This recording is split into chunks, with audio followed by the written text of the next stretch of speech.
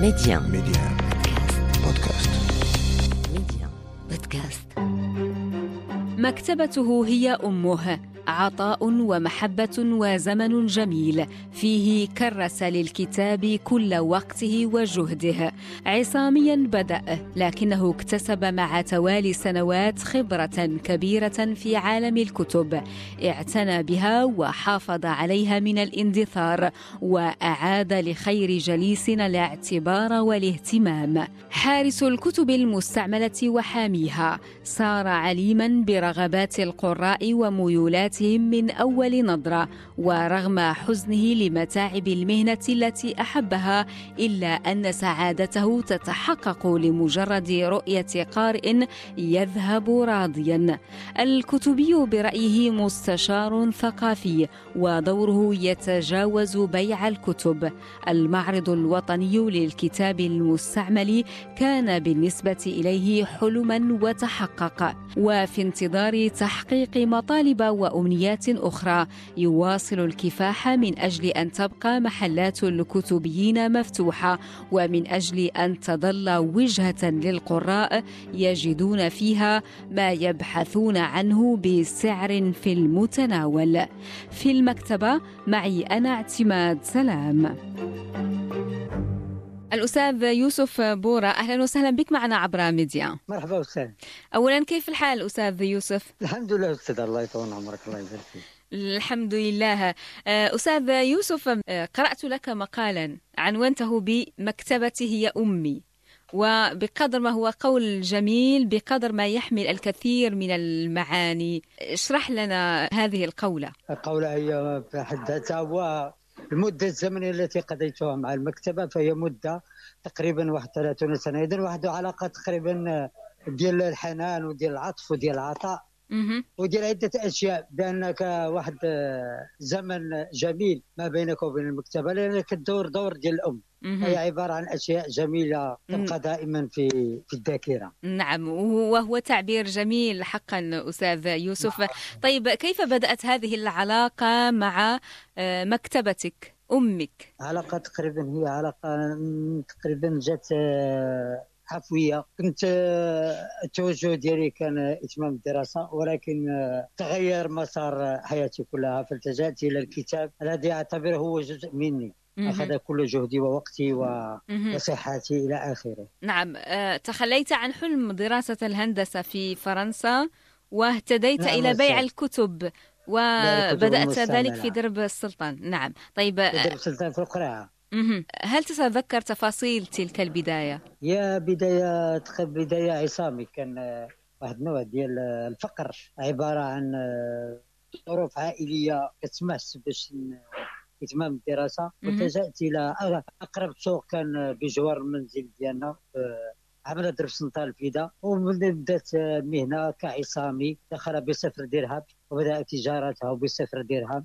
تقريبا دخلت بعقلي فقط، لحظة لحظة بدأت المهنة تعرف مسارها الحقيقي. نعم. وهذا ربما اتجهت إلى مهنة صعيبة كثيرا لعدة أسباب. بالمغرب تقريبا وعملت دراسة الفداء اللي تولدت وكان مارس فيها المهنة ديالي، وهي أكبر كثافة سكانية مدينة الدار البيضاء. هي فيها تقريبا 3 كتبيين أو 4 كتبيين، وهذا إن دل على شيء إنما يدل على تعقيدها، فهي مهنة مركبة. نعم، مركبة. إذا أردت أن تكون كتبي يجب عليك مال قارون وصبر أيوب وعمر نوح. لأن تقريبا لأن غير مكتبة مثلا في مكتبة في الكونغرس الأمريكي فتقريبا 8 مليون عنوان. احنا إذا كان غير كنشتغلوا غير في 1000 عنوان راه في حد ذاتها ديالها انتصار. نعم. طيب، هناك جانب متعب في هذه المهنة، لكن لا شك هناك أيضا جانب ممتع. سنتحدث عن الجانبين أستاذ يوسف بورة، لكن جانب الممتع كما قال الكاتب بورخس، قال لك تقريبا ما عندوش قاع بئر، لا يوجد ماء. بمعنى أن المهنة ما عندهاش حد ديالها، ما عندهاش النهاية ديالها، لأن ما كفى عدة تخصصات، في العربية، في الفرنسية، في الاقتصاد، في الإسلاميات، في المقررات، في الكتب الموازية، في المجلات، في كتب الطبخ إلى آخره، في الملايير ديال العناوين. صحيح. بمعنى الدور اللي كيدير الكتبي هو مثلا كمحافظ آل سعود ولا محافظ مثلا المكتبة الوطنية، وهذا غير من الناحية الأكاديمية. كتلقى مثلا المدير هو تكون تقريبا في فرنسا إلى آخره. مثلا في الدول الأوروبية مثلا الكتبي في فرنسا يوجدون في أماكن جد جيدة. نعم. مثلا في نهر السين كيعيشوا بواحد من الناحية المادية مرتاحين وثقافيا متكونين. هذا هو الفرق اللي كاين. وكاين واحد المكتبه هنا في مكتبه كليه في ديال عين الشق كيديروا ديك كيدرسوا علم المكتبات. حد ذاتها خصها تكون تدرس مثلا، هي في حد ذاتها راه صعيبه بزاف. نعم، هناك تخصص جامعي. المكتبات هو تخصص قائم من الناحيه الماديه. من الناحيه الماديه هو كيصعب على اي كتبي باش يزاول هذه المهنه لعده اعتبارات. هو المال، لان تقريبا كل ثانيه كيخرجوا آلاف ديال العناوين. نعم، وكما قلت طبعا ملايين الكتب، سواء تلك التي يطلبها التلاميذ أو الطلبة أو المثقفون كذلك، ربما يتطلب توفيرها ثروة أو مالا كثيرا. هذا لا شك فيه. المال كيلعب واحد الدور كبير. حنا سوء الحظ ديالنا هو كنجدوا في أسواق هامشية اللي هو سوق القريعة، لأن ما كاينش الدعم. وزارة الثقافة ما كتعطيكش الدعم، البنكة ما كتعطيكش قرض لعدة اعتبارات، وان المحل اللي كنتواجدوا فيه ماشي ملك. وزاره الثقافه واحد النوع ديال التهميش. كيف تنظر الى الكتب؟ هو الحلقه الاضعف. كاين هناك تهميش كبير بزاف. طيب أستاذ يوسف، سنتحدث عن علاقتكم ككتبيين مع وزارة الثقافة، بما أنك ذكرت قبل قليل نماذج لكتبيين حول العالم، وذكرت تحديدا مثلا الكتبيين على نهر السين في فرنسا. لماذا في المغرب غالبا ما يتواجد الكتبيون في أحياء هامشية أو في محلات صغيرة لا تستوعب أحيانا كل الكتب التي لديهم؟ قبل قليل أنت قلت إن مثلا الكتبيين في دول أخرى يتمتعون بوضع خاص في المجتمع، يحظون باحترام، يعملون أيضا في ظروف مريحة وفي أماكن جميلة، ولهم امتيازات اجتماعية باعتبارهم فاعلين في مجال المعرفة والثقافة، وأيضا يكون هناك تواصل بينهم وبين المؤسسات الرسمية التي لها علاقة بالكتاب بما في ذلك وزارة الثقافة. لماذا لا يتوفر كل ذلك لدى الكتبيين في المغرب برأيك؟ أنا حزين كثيرا لعدة أسباب. وأنا أغلبية الأطر والوزراء والموظفين السامون يعرفون جيدا الدور الذي يلعبه الكتبي، لأن تقريبا أغلبية الموظفين هم من الطبقة أبناء المتوسطة، أبناء الأحياء الشعبية. هم يعرفون الدور الذي يلعبه الكتب، إلا أنه هناك نوع ديال التجاهل، هناك نوع ديال اللامبالاة، وأنك الكتبي هو بائع خردة فقط. وبالعكس هو يلعب واحد الدور كبير جدا، لأنه هو معقد ومركب كثير لعدة أسباب. لا، أولا وهناك الملايير ديال العناوين في جميع التخصصات، في العربيه في الفرنسيه. يصعب على اي كان ان يمتهن هذه المهنه. تقريبا عملت السلطان فيها 3 مليون او مليونين نسمه، وفيها 4 كتبيين فقط. اذا هذا يدل على شيء، فيدل على تعقيد المهنه. نعم. لانه يصعب على اي كان، وانا اتحدى اي احد تقريبا جابوك الوقت. انا بالنسبه لي انا لست كتبيا حقيقيا لعده اعتبارات، وكل يوم تشاهد عدة أنواع الكتب.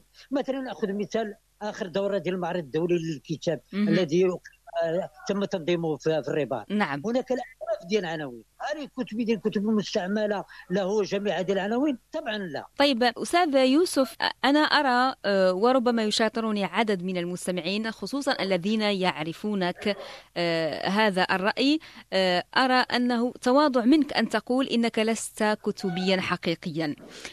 من يعرفك يقول إنك تتمتع بخبرة كبيرة في عالم الكتب، وتعرف ميولات ورغبات من يأتي إليك من القراء، وأعتقد أن هذه مهارات لا يمكن أن يتوفر عليها إلا الكتبي الحقيقي. سؤال مهم، سؤال في الصميم. أنا أعرف جيدا، ولكن ما يحزنني سيداتي هو أحد الطلاب والتلاميذ يطلب منك كتاب وتقول له غير موجود. تحس بنوع ديال الجبن بأنك لست أهلا للمهنة. تقول له غير موجود. يطلب لك رواية مثلا ديال جابرييل ماركيز، ويطلب لك رواية ديال نجم محفوظ إلى آخره. هناك الملايين ديال العناوين. لأنك في حد ذاته يجب أن تكون مهنيا بمعنى الكلمة، توفر لجميع الطلاب. لأنك دور الكتبي ما هو مستشار ثقافي. مثلا التلميذ يطلب عنوان يجب أن يكون في المكتبة. نعم. لكي يكون هناك واحد التواصل بينك وبين التلميذ. ولكن حتى في المكتبات الحديثة والتي تبيع الكتب الجديدة أحيانا لا تتوفر لديها الكثير من العناوين. هناك فرق كبير ما بين الكتب الجديدة والكتب القديمة. نحن نستغل تقريبا في الملايين ديال العناوين والكتب النادرة. إذن هناك نوع قليل من الكتب يشتغلون عليه في المكتبات الحديثة، تقريبا 400 عنوان أو 600 أو 800 عنوان. في عناوين كثيرة، في مثلا اقتصاد، في جميع اللغات، ربما العربية، الألمانية، الإسبانية، الفرنسية، الإنجليزية، العبرية، الأمازيغية. يجب أن تكون ملم تقريبا لجميع التخصصات. نعم. هذا هو دور الكتبي. مجموع الكتبيين بالمغرب تقريبا فقط 400 كتبي بالمغرب، الذي التخصص ديالو مهنة الكتب المستعملة. لحسن الحظ مثلا في بعض الدول العربية يمتازون، لهم تفضيلية علينا. مثلا في مصر، في مصر تقريبا عندما يكون معرض الكتاب الدولي في القاهرة يكون لهم جناح خاص، ويكون المعرض تقريبا فيه جميع العناوين، واكبر من المعرض ديال الرباط على 4 مرات أو 5. يكون إقبال على الكتب المستعملة وإقبال على الكتب الجديدة. نعم. وليس هناك أي حساسيات أو مشاكل ما بين دور النشر أو ما بين الكتب من الكتب المستعملة. إلى شاهدنا مثلا السيد مدبولي كان يشتغل في الكتب المستعملة وكان يزوره نجيب محفوظ. نعم. طيب، ويتحاور معه في أنواع الكتب الجديدة والقديمة، ويبحثون عن الكتب النادرة، وهذا شرف لهم. نعم. طيب أستاذ يوسف، من يزورك أنت أو خلال هذه المسيرة الطويلة؟ أنت دخلت إلى سوق القريعة قبل أزيد من 30 عاما ولم تخرج منه. أنا تقريبا جميع أصدقاء المثقفين هم أصدقائي وأحبهم كثيرا، ولنا بنا احترام كبير جدا، والفضل كله إلى المعرض الوطني للكتاب المستعمل منذ الدورة الأولى، وهناك أصدقاء لهم غيرة كبيرة على الكتاب المستعمل. نعم. وكذلك بعض جنود الخفاء الصحافة المكتوبة والمسموعة المرئية الذين أعطوا إشعاع الجمعية البيضاويين الكتبيين وإشعاع المعرض الوطني للكتاب المستعمل منذ الدورة الأولى. نعم. طيب سنتحدث عن المعرض الوطني للكتاب المستعمل وأيضا الاستعدادات للدورة التي ستنعقد قريبا إن شاء الله. بما أننا نتحدث عن المثقفين، كثير منهم وكثير من الباحثين والأطر العليا أستاذ يوسف بورة يقولون إنهم ربما ما كانوا ليصلوا إلى ما وصلوا إليه لولا هذه الأثمنة المناسبة التي كانوا يحصلون مقابلها على المراجع والمصادر طبعا التي يجدونها لدى الكتبيين. لا شك أن كثيرين منهم اعترفوا لك بهذا الفضل أيضا ككتبي. وأنا كذلك أعترف، هم أصدقائي وأنا اشتغلت معهم في عدة دورات في المعرض الوطني للكتاب المستعمل، وكانوا يوقعون كتبهم وندوات إلى آخره. كانت رواج ثقافي. هناك الكثير ولا أريد ذكر أسمائهم، فهم أغلبيتهم أصدقائي، هم يزورونني وبيني وبينهم احترام كبير وأنا أحترمهم وكنا لهم كل حب واحترام. نعم. هم يتأسفون للوضعية الكارثية الذي وصل لها الكتبي هذه 3 سنوات الأخيرة. طيب، في ظل هذه الوضعية وكما ذكرت فيها الكثير من المتاعب أستاذ يوسف، هل تتساءل أحيانا لماذا اخترت هذه المهنة؟ اخترتها لعدة أسباب. أنني أحب الكتاب وأحب أن أقدم شيئا لهذا البلد. وفعلا هو حد ذاته حلم المعرض الوطني للكتاب المستعمل، رغم الإرث الثقافي الذي تتوفر عليه الشقيقة مصر، مثلا سوق الإزبكية والكتاب مثلا. هناك تضافر جهود ما بين جميع مكونات الحقل الثقافي الذين يحبون الكتاب القديم. استطعنا تنظيم معرض الوطني للكتاب المستعمل، أول دولة عربية وإسلامية مثلا معرض في الهواء الطلق وفي أحياء شعبية. هناك يتساءلون بعض الإذاعات في مصر مثل صوت القاهرة إلى آخره، يقولون لك بعض الاستجوابات معهم، يقولون لك كيف استطعت تنظيم هذه التظاهرة بوسائل تقريبا قليلة جدا، بسيطة جدا. طيب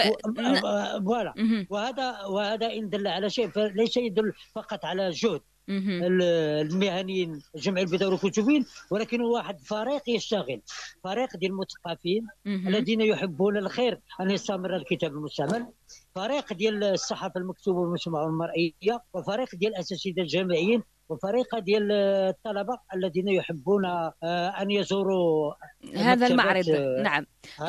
طيب أستاذ يوسف، كيف جاءت فكرة تنظيم معرض وطني للكتاب المستعمل في الأول؟ الآن المعرض وصل إلى دورته، أعتقد الدورة 13. هناك عدد كبير من المثقفين المغاربة والصحفيين يزورونني يوميا في المكتبة أو أسبوعيا، وتكون مثلا شبه ندوة داخل المكتبة ويطرحون أفكار إلى آخره. لماذا لم يكن هناك معرض؟ هذه فكرة ليست لرئيس الجمعية أو الإخوان، هي فكرة تقريبا ديال الإخوة الذين لهم غير على الكتاب المستعمل، الذين يحبون الكتاب المستعمل ويحبون الكتب، وتكون هناك ندوات ماراثونية، مثلا مشاكل ديال الكتاب، ترويج الكتاب، النوع ديال الكتاب الذي يستحق ترويجه، نوع ديال الكتاب الإقبال عليه إلى آخره. نعم. فكرة ديال المعرض الوطني للكتاب المستعمل وهي فكرة جميلة جدا، ولكن كما أقول المعرض الوطني للكتاب المستعمل أصبح ملك لجميع المغاربة، فهذا كان يجب أن لا يتنازلون عليه. نعم. طيب يوما ما سيموت بورة ويأتون أشخاص آخرين. نتمنى لك العمر الطويل أستاذ يوسف. نعم. الدورة القادمة ستنظم الشهر المقبل في يوليوز. طيب ما جديد هذه الدورة أستاذ يوسف؟ هو جديد هناك من ناحية، أنا أتكلم فقط عن الناحية المهنية.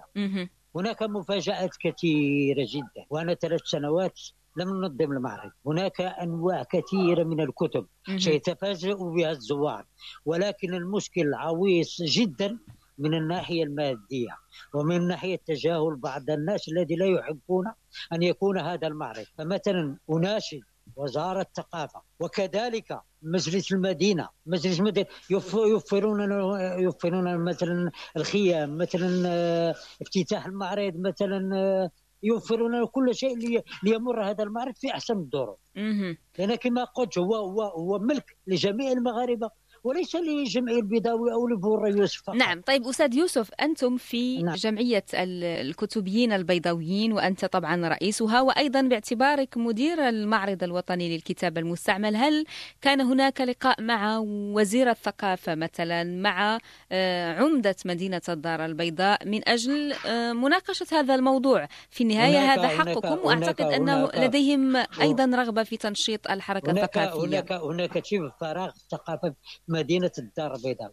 ولكن هل كانت هناك محاولة للقاء بهم أم لا من قبلكم؟ هناك عدة محاولات، ولكن ربما هناك تجاهل وتهميش ولا أعرف الأسباب. أتمنى مستقبلا أن يكون هناك تجاوب، لأن في مصلحة مدينة الدار البيضاء ومصلحة المغرب أن يكون المعرض. أقول لك شيئا أستاذة، هو المعرض يزورونه من بعض الدول العربية، من مصر، من السعودية، من جميع الدول الأوروبية، مشتاقون للمعرض الوطني للكتاب المستعمل لسبب بسيط، هو البحث عن النوادر فقط. هناك مفاجآت كثيرة، يوجد في النهر ما لا يوجد في البحر. طبعا المشكل الوحيد الذي يعاني منه الكتبي، لأن أغلبيته يشتغلون في أسواق خارجية وظروفهم جد قاسية، هو مشكل مادي. نعم، فقط مد يد العون فقط. العارضون المشاركون في هذه الدورة سيكونون من المغرب فقط. مفاجآت فقط. كنت أتمنى، ولكن من الناحية المادية كنت أتمنى من سيد وزير الثقافة أن يفكر في إيجاد صيغة أخرى، مثلا يسمى المعرض الدولي للكتاب المستعمل. وكنت أتمنى أن يكون ضيف شرف دولة مصر. نعم. ولكن أتعرفين لماذا؟ لأننا نعيش ظروف قاسية جدا. طيب نتمنى أن يكون هناك لقاء بينكم وبين وزير الثقافة لاستعراض مطالبكم ووزير الثقافة. مطالب، هو مطالب أستاذ، هو مطالب للمغرب، وكاين أفكار أخرى أحسن منها.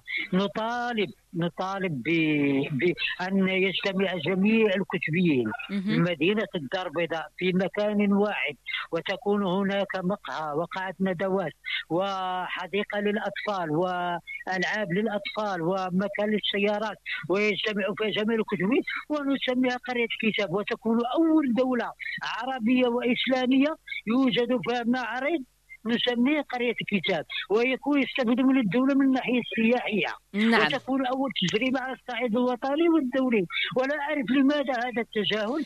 لنا أفكار كثيرة، ما نريد فقط أجوبة نعرف ما هي الحلول وما هي الأسباب. على كل نتمنى أن يصل صوتكم اليوم عبر البرنامج إلى الوزارة الوصية وإلى المسؤولين عن الشأن الثقافي، لأن الغاية كما قلت هي خدمة القارئ المغربي وخدمة الثقافة المغربية. طيب أستاذ يوسف، المعرض هل لا زالت مدته شهر أم أقل؟ أقل تقريبا 20 يوما إن شاء الله. وسيكون في نفس المكان؟ في نفس المكان، ساحة بوشنتو. نعم. وينتظرونا، ولكن من الناحية المهنية. نعم. وأتمنى أن تكون هناك تسهيلات يمر المعرض في أحسن الطرق. نتمنى ذلك أيضا. تكون هناك عراقل. أتمنى. نعم. خدمة لبلدنا. طيب أستاذ يوسف، خلال حديثنا أشرت أكثر من مرة إلى نوادر الكتب. ما هي نوادر الكتب التي وقعت بين يديك خلال عملك ككتبي، أو على الأقل بعضها؟ هذا السؤال يطرح الطلبة والمستفيدين من النوادر. هناك مخطوطات، هناك كتب تاريخ المغرب، هناك كتب، هناك جرائد، هناك الأعداد الأولى العربي، هناك نوادر كثيرة جدا. الأعداد الأولى لجميع المجلات، مثلا في الفن، في العربي، في عالم المعرفة، فصول، مثلا أعداد لا توجد في المكتبات، كتب عديدة جدا. نعم. لا حصر لها، مثلا في جميع اللغات، في العربية، في الفرنسية مثلا، هناك كتب جيدة جدا. وهذه قوة الكتب. نعم. طيب أستاذ يوسف، معروف أن الكتب الجديدة معروف مصدرها أو مصادرها. بالنسبة للكتاب المستعمل، كيف يتم تجميع هذه الكتب وكيف تحصلون عليها؟ وعن طريق بعض أصدقاء وبعض أشخاص الذين توفوا، مثلا بعض أشخاص الذين مثلا غيروا مكان منازلهم، بعض أشخاص الذين يريدون مثلا تغيير مكتباتهم. هذه ربما طرق لكي نشتري هذه الكمية من الكتب، ونبحث عنها بجميع الطرق. نعم. طيب ربما تذهب إلى أبعد مدينة مثلا. نعم. ما أبعد مدينة ذهبت إليها بحثا عن الكتب أستاذ يوسف؟ ما أكادير مثلا، أكادير.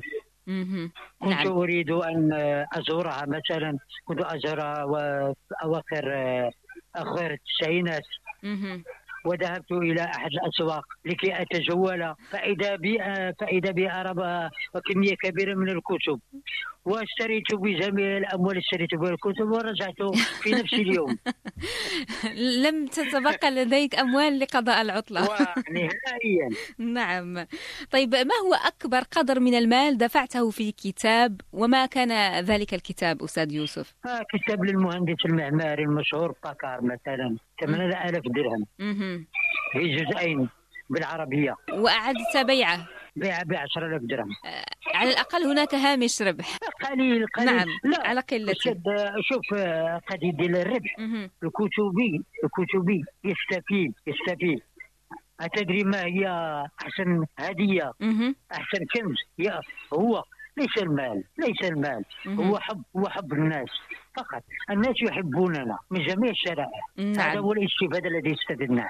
مثلا أنا أبيع 10,000 درهم في اليوم. أنا مثلا كفكرة مثلا أبيع 100,000 درهم مثلا، ولكن تأتي خزانة ب200,000 درهم وأقترض، لأن هذه المهنة لا حد لها. دائما الجديد، كل أموالك تصرفها في الكتب. نعم. أغلبية الكتبيين، الأغلبية ليس لهم منزل ملك، فقط إما في السطوح، إما مكان منزل عادي جدا، ولكن ثروته هم الكتب فقط. نعم. هو شراء الكتب، لا تهمه أي شيء، لا سفر، لا ملابس، لا سيارة، لا شيء. يهم فقط أن يجد الطالب ما يبحث عنه. هذا هي مهنته. ولذلك أعتقد بأنه عندما ترى فرحة قراء يعثرون على كتاب فقدوا الأمل في العثور عليه، يكون ذلك مدعاة لفرحك أيضا. نعم أستاذ، هذه مهمتنا وهذا هو ربحنا. تقريبا نقول لك تقريبا 30 سنة هم كلهم الطلبة أصدقائي، وكاين بعضهم في مراكز مهمة في مكان الخدمة الذي يشتغلون فيها.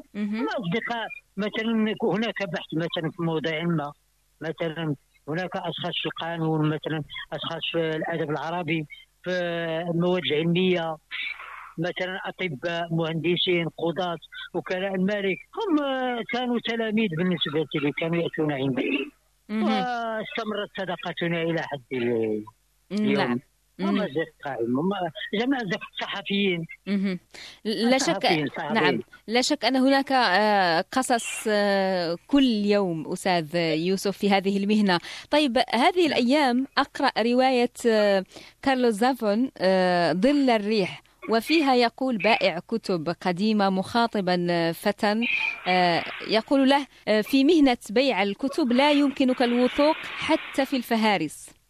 هل ذلك صحيح برأيك؟ لا، صحيح أستاذ، صحيح. كما قلت لك في البداية، واحد عالم معقد ومركب. معقد ومركب، ما مركب باش تدرى ملايين ديال العالم.